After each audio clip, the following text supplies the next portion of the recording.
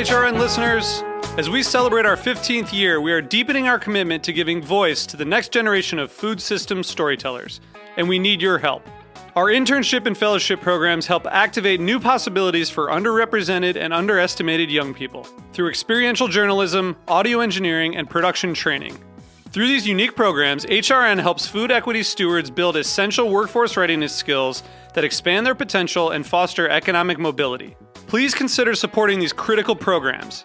And with a minimum donation, you can be entered to win a dinner for two at an amazing restaurant in one of 8 cities and tickets to a concert at a great venue in one of those cities.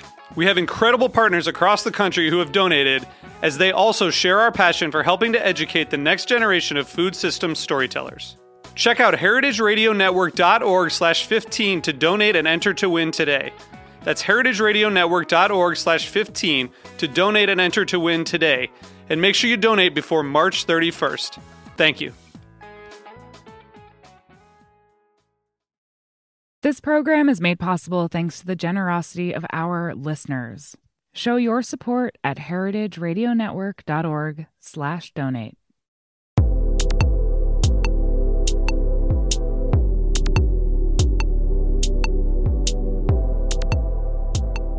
Hello, welcome to Japan Eats. I'm your host Akiko Tema, a food writer and the director of the New York Japanese Culinary Academy, which promotes a deep understanding of Japanese cuisine in America. This show is all about Japanese food and food culture. We see sushi at every daily supermarket, but what is beyond sushi? We hear dashi, ramen, izakaya, but what exactly are they? Japanese food is a mystery for many people, and I try to demystify it in this program with my cool guests. And my guest today is Bastian Schuethel, who is the CEO and co-founder of Go Sake, based in Berlin, Germany. He's the first guest from Germany. Since Bastian founded the company in 2017, he has been actively introducing Japanese sake to Germany, which is the home of great wine and beer. And he also has an award-winning premium sake brand produced by traditional Japanese brewers. So today, we will discuss how Bastian got into Japanese sake, why he founded his sake company, his award-winning sake, how sake is accepted in Germany, and much, much more. But before we start, Japan Eats is available on the Heritage Radio Network website, as well as on iTunes, Stitcher, and Spotify as a podcast.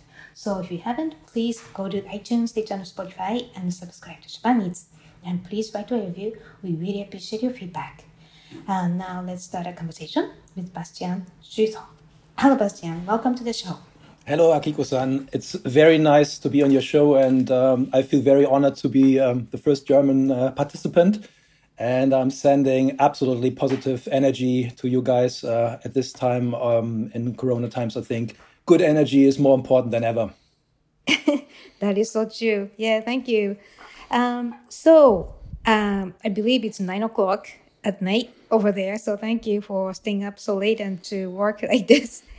So first of all, where are you from and what did you eat when you grew up? So I'm now located and based in Berlin, but I'm born and raised in Oldenburg. That's a beautiful city in the north of Germany. It's about 170,000 inhabitants. And it's a city which is well known for green cabbage and the most tea consumption in the world.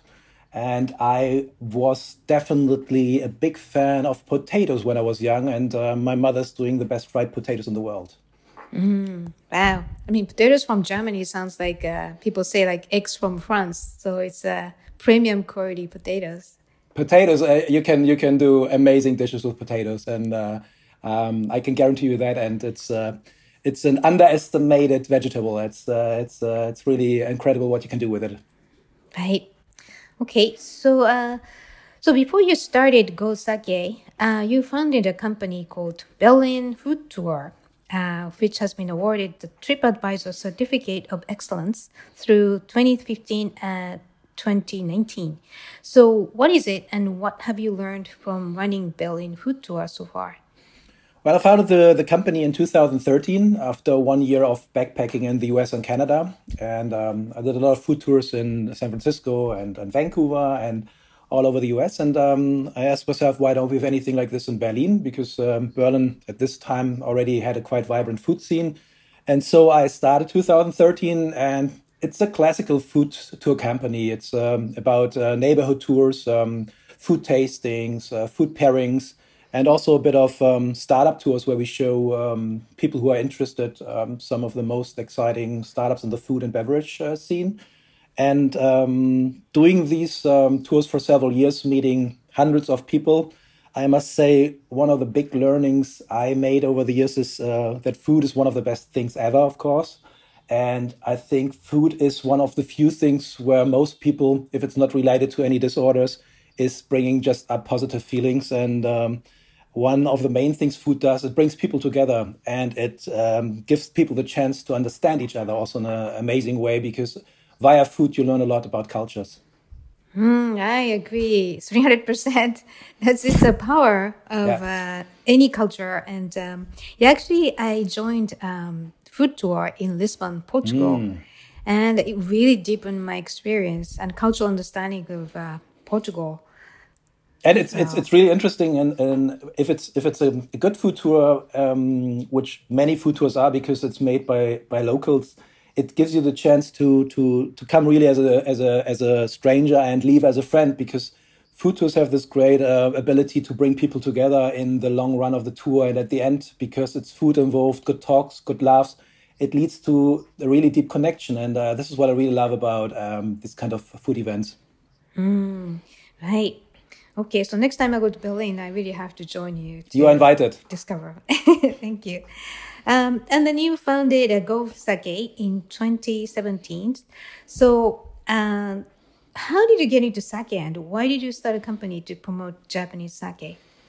It was like many things, a coincidence. As I told you, I did the food tours several years, and because of this food tour business, I was invited about 3 years ago as a participant to the Japanese embassy in Berlin to a very important meeting with sake distributors from all of Germany to discuss on the topic how Japanese sake could be promoted in a better way in Germany. And at this time, I was just a massive fan of Japanese food, but sake was quite new for me. And I said to myself, okay, let's join the meeting and let's see what's happening. And in this meeting, it was quite interesting because what always came up from the experts was always similar points. What's the big issue with Japanese sake in Germany? And it was always mentioned that there's a big problem with reading the bottles because of the Japanese signs and the language. The availability in the shops is not very good. The size of the bottles is too big, and the knowledge is often not really there because still many people in Europe think sake is a schnapps or some high percentage alcohol. And this meeting led to one saying of one person, which said, okay, in Japan, we have these sake machines on the streets, and you can buy a cup sake, like a little sake in a glass, and you can drink it on the street or you drink it home, which might be better. And I said to myself, wow, that would be a really cool thing if we have something similar for the Berliners and for Germany, because you might know Berlin is also the city of the Wegbier, the beer for the road, a roadie for the path.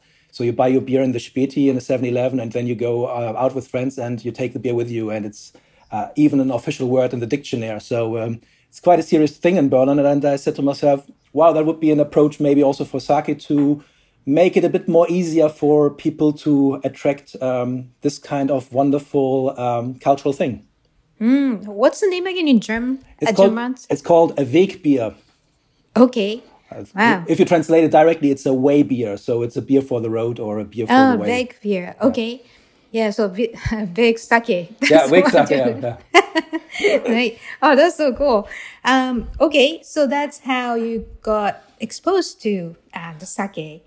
Yeah, right? that was the moment where I said to myself, wow, that could be interesting. And from this meeting, the idea involved and grew to build up a product which really suits the European market and fits also to the new target groups.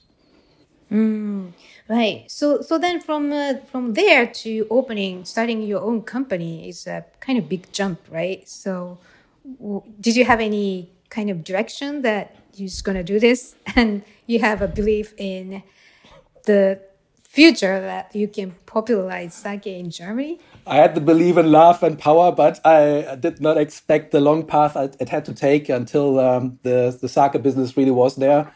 Because building up a sake company in Germany and cooperating with sake breweries in Japan, it needs a while to establish a deep connection and to establish the business. And took some while and took a lot of visits in Japan, a lot of meetings, and a lot of people who helped. Right. Wow, that's amazing. So how many times did you visit Japan so far? It's 5 times, and Wow. hope the 6th time is coming soon. But I think it will be a while until we can travel again. Right. Okay. So what is the mission of Go Sake? So Go Sake is basically it's consisting of 2 ideas. The first idea is that we support Japanese microbreweries and medium-sized breweries which don't have access to the European market, and to also promote their wonderful products. Speaking about this, it's also our approach to attract new target groups, because most or many sake distributors are focusing on the sake aficionados and aficionadas, so the sake fans, which already might be familiar with sake. But our approach is really to try to reach new target groups, people who might not be familiar with sake at all. And because I think in the future of sake is also, especially in this target groups, because in aging societies, it's important to attract also people who are younger and who might not even be familiar with the product. So that's the one path. And the second path we take is we have the idea of marketing. So the whole sake, Go Sake ideas, we have a little bottle, which is easy way for buying it. So the price point is quite moderate. It's not too much sake for beginners, so you don't have to buy a big bottle. And it's a top quality. And so the combination out of a new target group and an attractive packaging, but also an attractive price point, helps to reach out to new target groups. Right. Well, I really think like the fact that you're targeting the new generations, because I think beverage can be kind of cultural statement, right? So suddenly in this country, in America, the apple cider became something very popular, and you have to put 1 or 2 on the menu, that kind of thing, right? And I think, this the also like America's sushi became popular in America because somebody creative, approachable style of sushi rolls, and that kind of entrance, like large, easy to enter entrance, is very important, and I think that's what you're trying to do. So that's amazing. Especially with the Japanese sake, what I did not know in the beginning and what I was really surprised is what we found out in our research with speaking with a lot of newbies and sake beginners, is that many people in Europe, they are afraid of sake. And it's not mainly because they think it's a schnapps or it's high percentage alcohol. Many people have a huge respect of sake because it's for them very academic. It's for them very complicated. They think they have to go to a sake sommelier school to learn how to drink sake, and they think they have to pay 200 euros for a sake food pairing. And these walls, which they see in front of themselves, often is a problem for easy consumption. And I think this is also which is the challenge for Japanese sake. Of course, it's important to educate and to explain this wonderful culture behind it, but it's even the same important to give the people the chance to try it in an easy way and not always to expect too much from the beginners. Right. And I really like the fact that you're targeting, introducing very artisanal sake brewers, because they don't have much marketing cost or promotional power because of the size of it, and compared to large companies. And then they are the ones you really want to try because they're like gems and very well made. And you just want to support it because otherwise they could die as a brewery. So yeah, that's amazing. So how popular, you mentioned earlier a little bit, but how popular has sake been in Germany? Do many people Know about it? Have drunk sake? So sake is definitely having a big momentum in Europe and also in Germany. It's something which is definitely now growing in numbers. It's also something which becomes really an interesting topic for many restaurants, but it's still a long path to go. It's still a drink or a product which needs a lot of explanation to convince people. And I think the most important thing is also that the people have a chance to try it and to taste it, because what I see often on street food markets when we are there, and we visited many street food markets and food markets, the first thing when they see a sake booth and some products in bottles, the people in Germany say, that's schnapps, let's go further. And then you have to try to get the people to the booth and you say, no, it's not a schnapps. Consider it a bit more like a wine to make it a bit more easier for the people to understand. Of course, it's not a wine, but you have to break the ice. And back to your question, the market is growing. Almost any Japanese restaurant in Germany is also having any kind of sake or some kind of sake in the menu. But it's huge potential still to go, and it's a long path, but it's also quite huge potential to reach. Right. And I happened to come across one study. I mean, it's one data that came out in June 2017. So Germany has about 100 restaurants in the whole country that serves authentic Japanese cuisine, although there are about estimated to be 1,000 to 2,000 Japanese restaurants that could be kind of fusion Japanese. So it's not a small number, but I'm not sure what kind of way service they have in terms of sake. They have sommelier, or just somebody we just don't know. They're just serving sake, whatever is available. Yeah, it's like the problem, as you said. Also, we have a lot of or it's not a problem, but it's an issue. We have a lot of fusion restaurants, and the fusion restaurants don't see sake as their main goal to have it on the menu. So it's very important to make sure also that they got a chance to learn about it. So how popular is Japanese food in Germany? So it's Japanese food right now in Germany, as also in Europe, it's really popular. I just read last week that in between 2017 and 2019, there was a increase of 30% of Japanese restaurants abroad. So, and this shows a bit also how interesting this market is for Japanese food in Europe, and especially in Berlin or in Germany, Japanese food has a high reputation. There's people get what they expect, and it's the top quality. And I think this is also what makes Japanese food so interesting for many people. That's great. I mean, considering Germany, there's no ocean, right? Yeah. And then high quality fish arrives there, and people are really happy about the quality and Japanese food itself. So, yeah, the power of global economy right now. Yeah. Right. So, and I came across a study that's from June 2017, and Germany has about 100 restaurants in the whole country that serves authentic Japanese cuisine, although there are around 1,000 to 2,000 Japanese restaurants that includes fusion Japanese. So it sounds like it's a decent amount of Japanese restaurants there, and I assume they serve sake at each restaurant. Yeah, many of the restaurants have sake on the menu. Often it's just one sake. Often it's also just a cheap sake, and sometimes it's not even a good sake. So I think there's huge potential also for getting a bit better in this field, and getting people also more or giving people more the chance to experience a bit more diverse sake in the restaurants. And you're right. We have a lot of fusion restaurants, not just in Germany, but also especially in Berlin. Fusion restaurants are very popular, and I think in regard of sake, which is served in these restaurants, there's especially also in the fusion restaurants still a lot of potential. Right.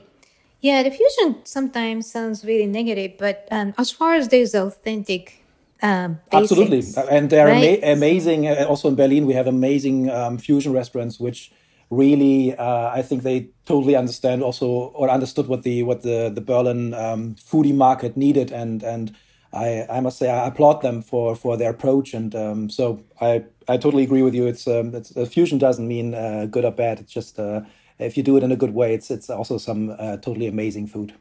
Right. Yeah, that's the creativity that's important to for any cuisine to advance. So yeah, hopefully I get the chance to find the latest of Berlin style Japanese sometime in the Yeah, near future. we have fusion wise, but also Japanese wise, some really good restaurants in Berlin, but also in Germany, which really are doing so much qualitative great foods, which you dream of.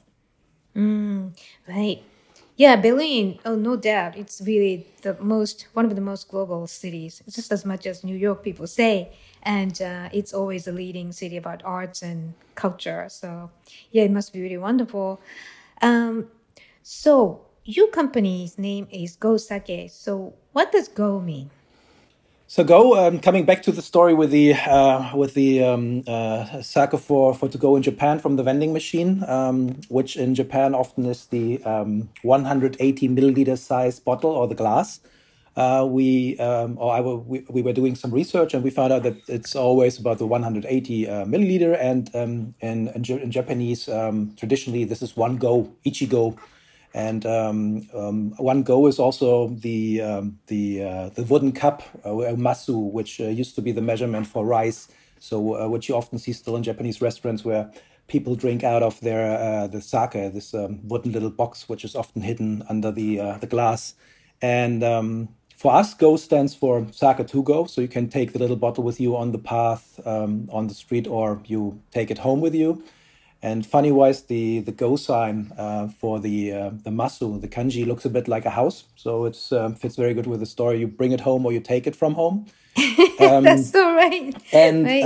and also it stands for a good fit, which is one of the translations also in Japanese. So it's a good fit for the craft beer brewery and also for the consumer. So it brings the children of love together and. Go stands also for five. So our entrance point for the little sake bottles is about €5, $5, which is also a price point which even in Berlin is a price point which is still handleable because a lot of people in Berlin they buy a beer for the road or a little drink for the road, and if it's too expensive, people don't try something new. And for us, it was very important to put the entrance level not too high price wise. And this is why we have a little bottle, very good sake for a really affordable price. And yeah, that's a bit the story with the go behind it.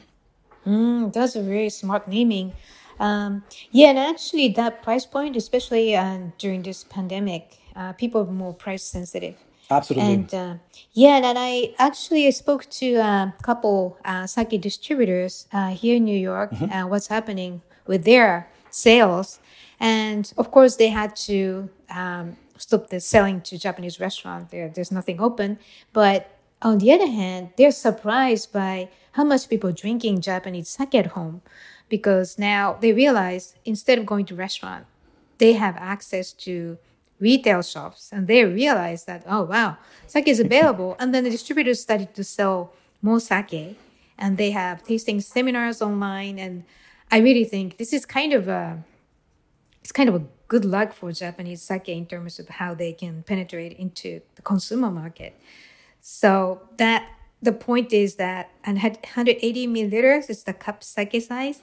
You can try easily at a reasonable price, and if you like it, you can expand the size, and of course, and it's just really something you just want to try, and that's really the smart way.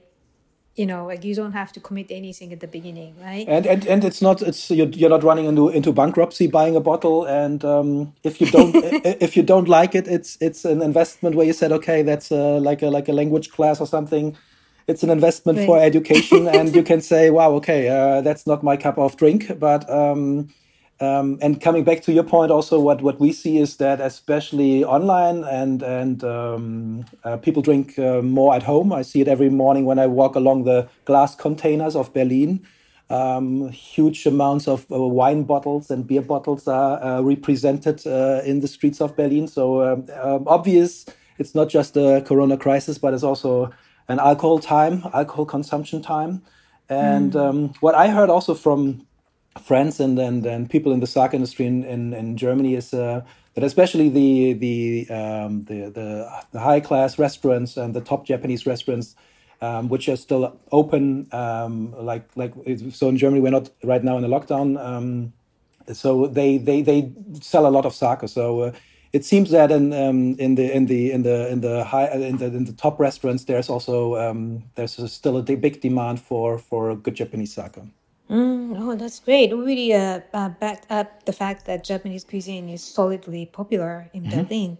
So that's good news. Right. Okay, so let's take a quick break here. And when we come back, we'll discuss Bastian's award-winning sake brand. So please stay with us.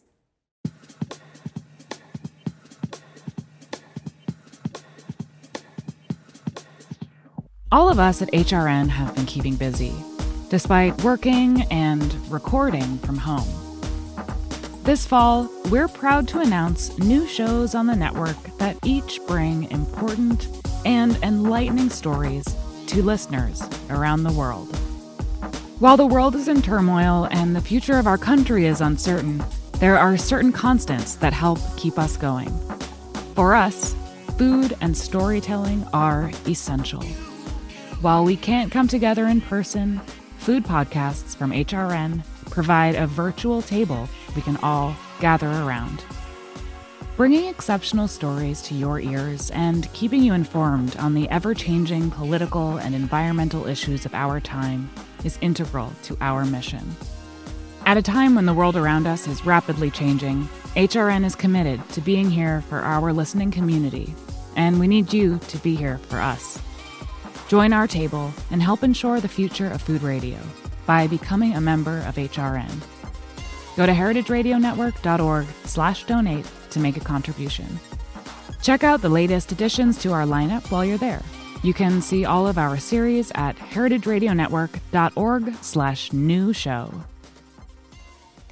Welcome back. You're listening to Japan Eats. I'm your host, Akiko Tema, and my guest today is Bastian Schriethal, who is the CEO and co-founder of Go Sake, based in Berlin, Germany.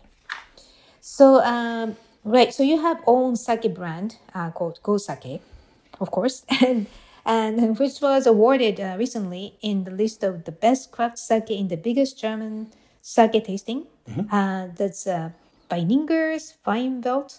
Wow, very good. However, thank you.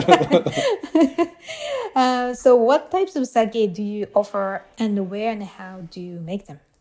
So we have about 8 different products, 8 different sakes, and the reach or the target bench is going from Honjoso over Junmai to Junmai Ginjo to the absolutely premium sakes like Daiginjo and Junmai Daiginjo. And so we have for every taste bud the right sake. We were traveling about 1 month through Japan, visiting about 30 breweries and meeting a lot of people and trying to figure out what's perfect sake for the European and the German market especially. And took a lot of sake tastings in Japan and a lot of visits in sake breweries. And finally, we found a lineup where we think this is a very suitable taste for many sake fans, but also sake beginners. So how do you describe the flavors, taste of sake that's likened by Germans? As you mentioned it in the beginning, Germany is the country of beer and wine. We are a totally high consumption alcohol country. It's still one of the countries where alcohol is consumed in a high portion. And we found out that especially in Germany, sakes, which are a bit in the field of dry white wines, are quite successful and find a lot of popularity. So, for example, one of our top sellers is a very nice junmai, which is like a bit of an all-rounder in the sake world, and it's it brings this interesting combination of light fruity aspects, but it's a bit more dry, and it's not taking too much knowledge from the people when they try it in the beginning, and it gives the people really the chance as the first sake to fall in love with sake, because it's an easygoing sake, and that's especially what we found out on our food markets, that this sake which people really love when they start with trying sake. And then of course for the restaurants in Berlin or in Germany, which we work together with, which we do like vegan restaurants, which work with a lot of vegetables, like a junmai ginjo, a bit more the fruitier versions of sake work very fine. And interesting wise, in our target group, it's as diverse the sakes are, is also the target group. People love Honjozo, or they love junmai, or they love all sakes, but it's really complicated to say this is the one sake which suits everyone. And as you know, it's like if it comes around food, it's anyone has a certain taste for anything. Right. Well, that's the vegan part. You really emphasize on your website. So, is veganism very strong in Germany? Yeah, it's. I think it's getting strong and becoming popular everywhere, and for a good reason, because this whole sustainability approach, it's one of the big approaches which is very important right now, because people want to change something, and at the end, it's like we see, especially in Germany, and the vegetarian and vegan community is growing from day to day, and for us, it was always important in the beginning also with picking sakes, that we had sakes which are also fulfilling the aspect of vegan sake. Right. Well, the sake essentially is a vegan, because wine is not, because to clarify, the liquid wine uses some elements of eggs, so which is not vegan. So yeah, it's a great sales point for sake. It's vegan. Yeah, interesting wise, it's really we went to some vegan festivals in Germany, and people really who are vegetarian or vegan, they look really for interesting alternatives alcohol wise also, and sake is something which is for many people quite new in this field, and it suits very much to any kind of vegetarian dishes as a like a food pairing or as a dinner drink. And I think this is also why this whole vegan target group is very interesting, because it gives people the chance to combine foods in a perfect way at home. Right. Okay. So so how did you produce your sake with your brewery partners you found after hard work? So how do you coordinate with them? I think you have how many brewers do you work with? Like 5 or at the moment it's 3 breweries, and we will still grow with breweries and also work together with different prefectures in Japan. But at the moment we have 3 breweries, partner breweries in Japan. One is in Kochi. It's the Yarimitsu Brewery. It's an amazing little brewery which is doing our junmai, and the brewmaster's always listening to some jazz when he's brewing the sake, so it's a very jazzy sake. Then we have a wonderful little brewery where we work together with in Nara, which is also a bit like the birth area of sake in Japan. It's the Kita Brewery, and in Kyoto we have the Yamamoto Hongo Brewery, which is doing our premium sakes. So it's very important to stay in touch with the breweries and also to see each other face to face, which is right now a bit tricky. And Zoom with all the frozen faces is not the same as seeing people in live. But I'm very lucky to have met all this amazing craftsmen and craftswomen in Japan, which doing this wonderful product. Right. Okay, and so you sell not just 180 milliliter cup size, right? You have extensive sizes like 300 milliliters and 720, which is close to wine bottle size. So, yeah, so whoever likes the cup size, you can make it bigger and enjoy the diversity. You're right. So, right. Okay. And so the where can you buy Ghost Sake? We work together with about 30 shops in Germany, so mainly in Berlin. And for us, it's important not just to work together with mainly Japanese restaurants, but also with restaurants which, in the first instant, might not have to do anything with sake, because, as mentioned, we want to attract new target groups. And so we work together with craft beer places and also with burger places. Because what's really interesting is that sake is the perfect food match for many dishes and for many combinations. And via food, and the combination of sake and food, you reach a lot of new sake fans. And of course, also we have an online shop, and there's always a chance to pick up the sake at our local office. So yeah, that's right now the status. About 30 restaurants. We still have to do a lot of marketing and also sales. And after Corona, definitely there's huge interest from France and also from the UK. Let's see which path we take. Right. I'm very hopeful that you're going to cultivate the new kind of genre that's always available to pair with any kinds of food, which never happened widely outside of Japan in terms of sake. A while ago, I had a formal dinner, and it's a Japanese and Italian chefs together cooking side by side.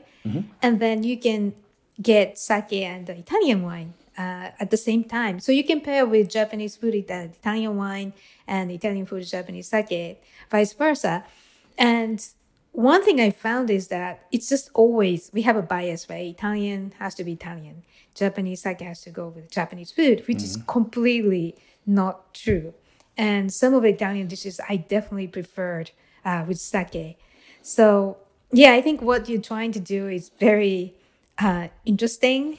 And I really hope you can succeed in inspiring younger generations. So yeah, good luck with that. Yeah, thank you very much. It's we definitely will need this, but it's now 3 years we are on the market, and it's worth the work also on the topic of sake. Sake deserves this kind of I think work and also this intense marketing for it, because it's as soon as you start to learn about it, it's an amazing culture and it's an amazing product.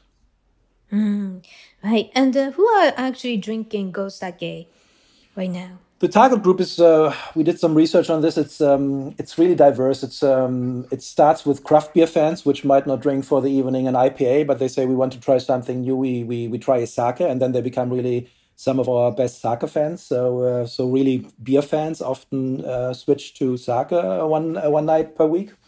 And also in the high class restaurants, we have the absolutely sake fans, aficionados and aficionadas, which like the premium sakes we have.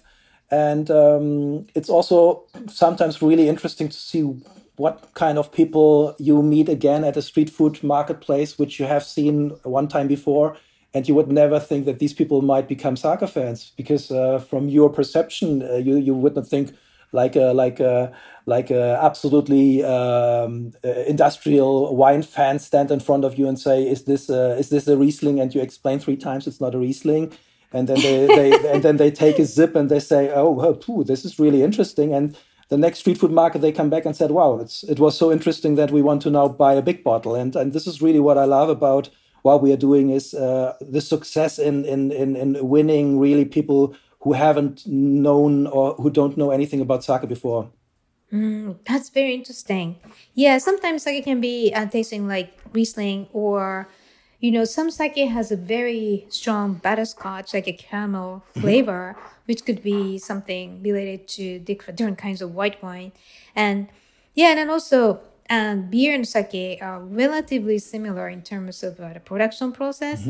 So I think in America, some craft brewers started to use koji mold to brew craft beer. And some sake producers started to introduce some elements of beer. And it's just very interesting exchange. So maybe that's going to happen in Germany too, after you educate people over there.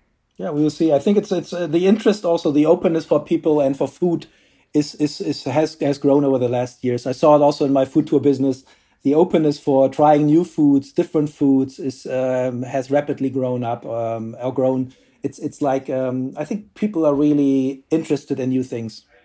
Right. So, yeah, you have many types and honjo, so junmai, junmai ginjo, junmai daiginjo, daiginjo. So it's a technical term. So for listeners who are not familiar with it, but it's just a matter of how delicate or how bold or different kinds of flavor. So is there any specific type that's popular right now?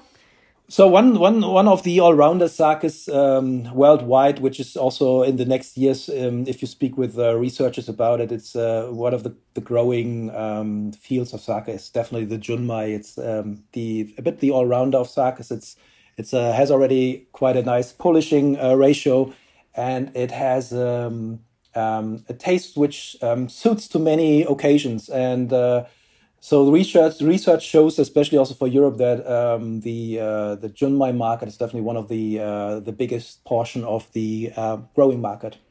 Nice, interesting. Because I think Japanese people tend to believe non-Japanese people cannot handle junmai because it's more like genuinely rice flavor in your nose first. But then, and the junmai daiginjo or daiginjo tend to be more kind of like subtlety, but that's not always the case. You really can't tell what kind of taste or flavor one sake level offers you. So Absolutely, yeah, and that's interesting. it's really interesting also to see how diverse different products from different breweries are, and how different the water is, how different the influence from the yeast is. It's really quite amazing to see if you see just the few ingredients which lead to such a different result. Right. Yeah, then how much minerals in the water and Yeah. those things, everything, right? Yeah. Wow, that's fascinating. So you also make sake and tonic. It's like gin and tonic. So tell us about the product. So when we started the Gosaka project, we had to do a lot of marketing to get the people to know that we are there. And I had always the idea, because I read it on a mixology blog years ago. It would be a cool idea to combine as a long drink sake and tonic, and some bartenders in the world did it already at this time. And then I said to myself, let's give it a try on our markets. Let's, especially on hot summer days, get some ice cubes in a box and get some good tonic and some good sake, and make a little tasting mix for the people to give it a try. And I did not expect the good feedbacks for this. And it's really interesting how many people love the combination of sake and tonic. And interesting wise, a big sake fan might say, "Oh, you could not combine sake and tonic. That's not working. You should drink it pure."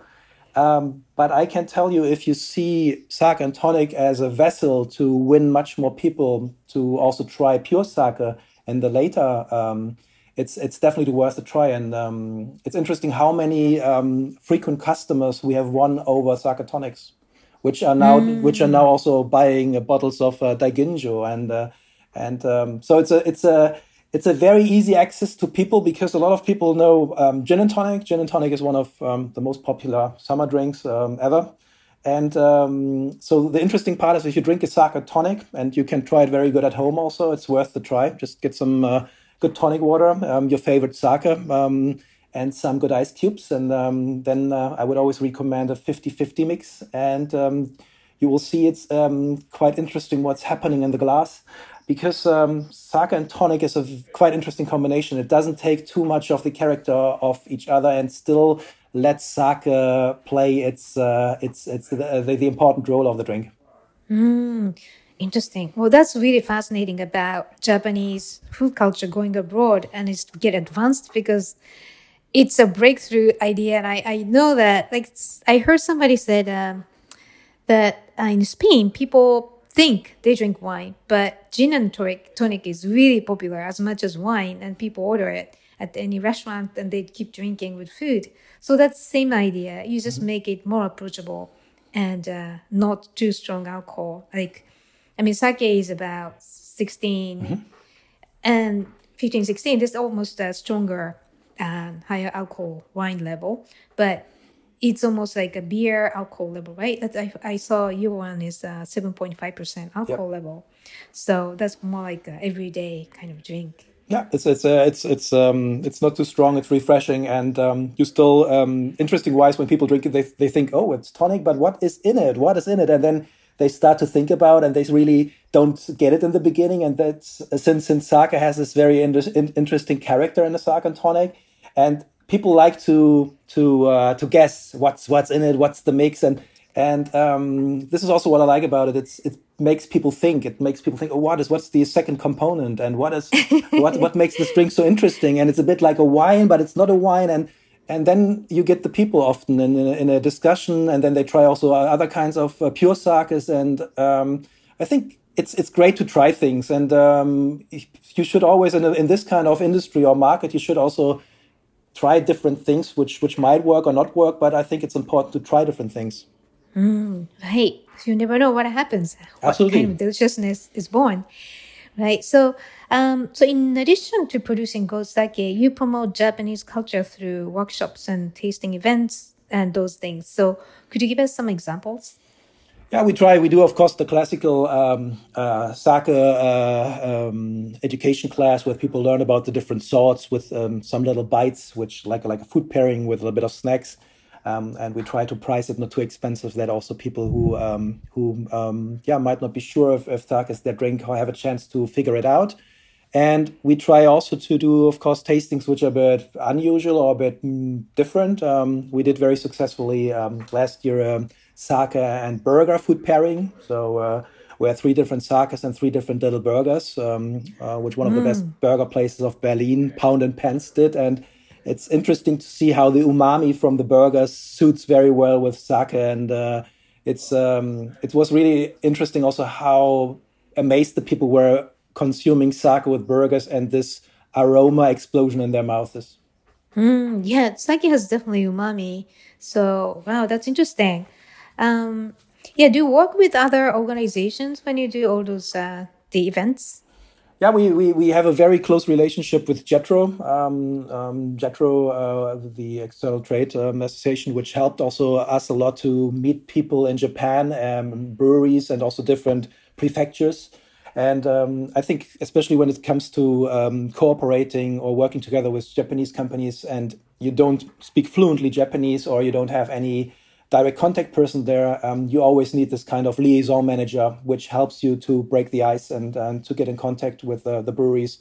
This is very important in Japanese culture because a bit different than in Germany, where you might approach people directly and ask for appointment. In Japan, we recognize it's more important to have somebody who says, okay, these guys do a solid job, it's worth meeting them. And so JETRO helped a lot. We had also some good support from Kochi, the Chamber of Commerce, which helped us there. And the Japanese embassy in Berlin also did quite a lot or helped us a lot. That's great. Yeah, JETRO, they have like many offices in many major cities. And they really do. They're a part of the Japanese government. So they genuinely try to help you. So yeah, that's wonderful. So the Japanese sake industry is shrinking very fast, unfortunately. And they say there are only about 1,000 operating sake breweries in Japan now, down from in the past like 4,000. So for them, the overseas market is the key to survival, as the Japanese drinking population is also shrinking, unfortunately. So what is your advice to Japanese sake brewers in Japan to increase sales in Germany? I think one of the most important things doing business within 2 countries or with each other is to understand the cultures of each other, the cultures of the country, the culture of the product, and especially, for example, in between Germany and Japan, it's a lot of things which are very similar, but also many things are different. So it's I think one thing I would always recommend to get known to the culture of the country you want to export your products to. And also what I think is also very important is to get a realistic perspective and estimation or expectation what the target market also could deliver in regard of sales numbers. Because I have the feeling often also when I speak with Japanese brewers and Japanese companies, they they think it's like that sake is the most consumed drink in Europe, and I think it's important to also explain to many people it may be in the future. This is one of the most consumed drink in Europe, but right now it is not. And I think it's That's very ambitious. Yeah, and we all wish this, yes, of course. But I think it's to have realistic estimations, and this is also where organizations could help. So we founded 2 weeks ago in Berlin the German Sake Embassy. It's the German Association for Promoting Sake in Germany. And the aim is also to help Japanese companies, but also sake fans to get an association with events, but also with connecting and with supporting interests. And so back to your question, I think first of all you should figure out what's the culture, what's the realistic target numbers, and meet the people in person. Travel, even if it's now not easy to travel, then do some Zoom or something. Get a feeling for your vice versa, because it's all about people, and especially also the sake industry. It's about trustworthy relationships. Right. And then by understanding the culture, there could be some interesting ideas. And I think it's the key to advance what they're doing, thinking about anything. So that's wonderful. And you have a charity program called Go For It. And could you tell us what it is and why you started it?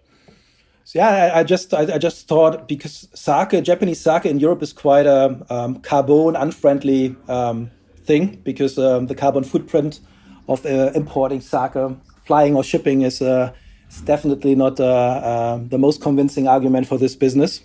And we said to ourselves, okay, if since we love sake, Japanese sake, and we love to cooperate with Japanese breweries, we have to give something back, because it's really at this times where everybody thinks about sustainability and green energy and less carbon footprints. We thought, okay, let's figure out what we can do. And we thought, since sake is made up with 80% of water, and water is the most crucial element of sake to give its characteristics, we find a project which is also water related. And we are now working together with the NABU, which is the Nature and Biodiversity Conservation Union in Germany. And we undertook the sponsorship of 10,000 square meters in one of the most important water areas, the Lake Stechlinsee, which is close to Berlin, and it's a very important region for the water and habitat. Right. So it's a really I heard it's a Brandenburg. Yeah. That's the deepest lake in the area. It's the deepest lake, and it's also have some. It's connected to a lot of rivers and other lakes, so it's like a quite amazing area which has a lot of to deliver. Right. Wow. Yeah, I think everybody admit that. Well, globalism is great because you can try something that it's not available in this country or the other country, but there's always a compromise, and you don't try not look at it, but you really tackle straightforwardly. So I really admire what you do. So what are your plans? So the plan is to establish more understanding and more love for Japanese sake in Europe.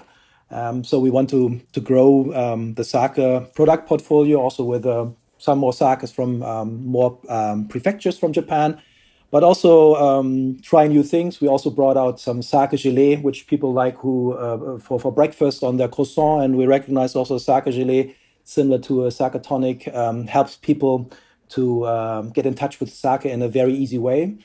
And also founding the Sake Embassy 2 weeks ago, I think is a good sign for representing sake in Germany, also on an official level. And so I think in the near future, this whole sake topic will definitely grow, and it will the target group will grow, and more restaurants, also not Japanese restaurants, will have some sake on the menu, hopefully. Right. So one day, veg sake is going to be in the dictionary. Yeah. German dictionary. When you come to Berlin, we have our Wegsager together. Okay, I can't wait. Right. So, all right. So, where can we find your updates online and social media? So we do a lot of on Instagram. It's GoSake.com, and on Facebook, like just the GoSake.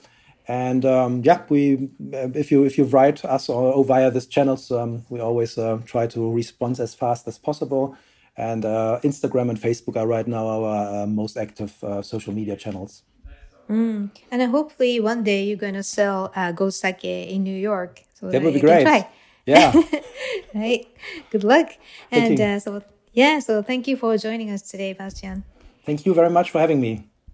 All right, so listeners, if you have any questions or comments about the show or suggestions for show topics or guests, please contact us at japanneeds@heritageradionetwork.org or akikokatayama.com. Japan Needs is a weekly program and always available at heritageradionetwork.org as well as on iTunes, Stitcher, and Spotify as a podcast. Our engineer today is Jess Kreinchich and Matt Patterson. Thank you for listening. I will see you next week. Japan Eats is powered by Simplecast. Thank you for listening to Heritage Radio Network, food radio supported by you. For freshest content, subscribe to our newsletter. Enter your email at the bottom of our website, heritageradionetwork.org. Connect with us on Instagram and Twitter at heritage_radio. You can also find us at facebook.com/Heritage Radio Network. Heritage Radio Network is a non-profit organization driving conversations to make the world a better, fairer, more delicious place. And we couldn't do it without support from listeners like you. Want to be a part of the food world's most innovative community? Subscribe to the shows you like, tell your friends, and please join the HRN family by becoming a member. Just click on the beating heart at the top right of our homepage. Thank you for listening.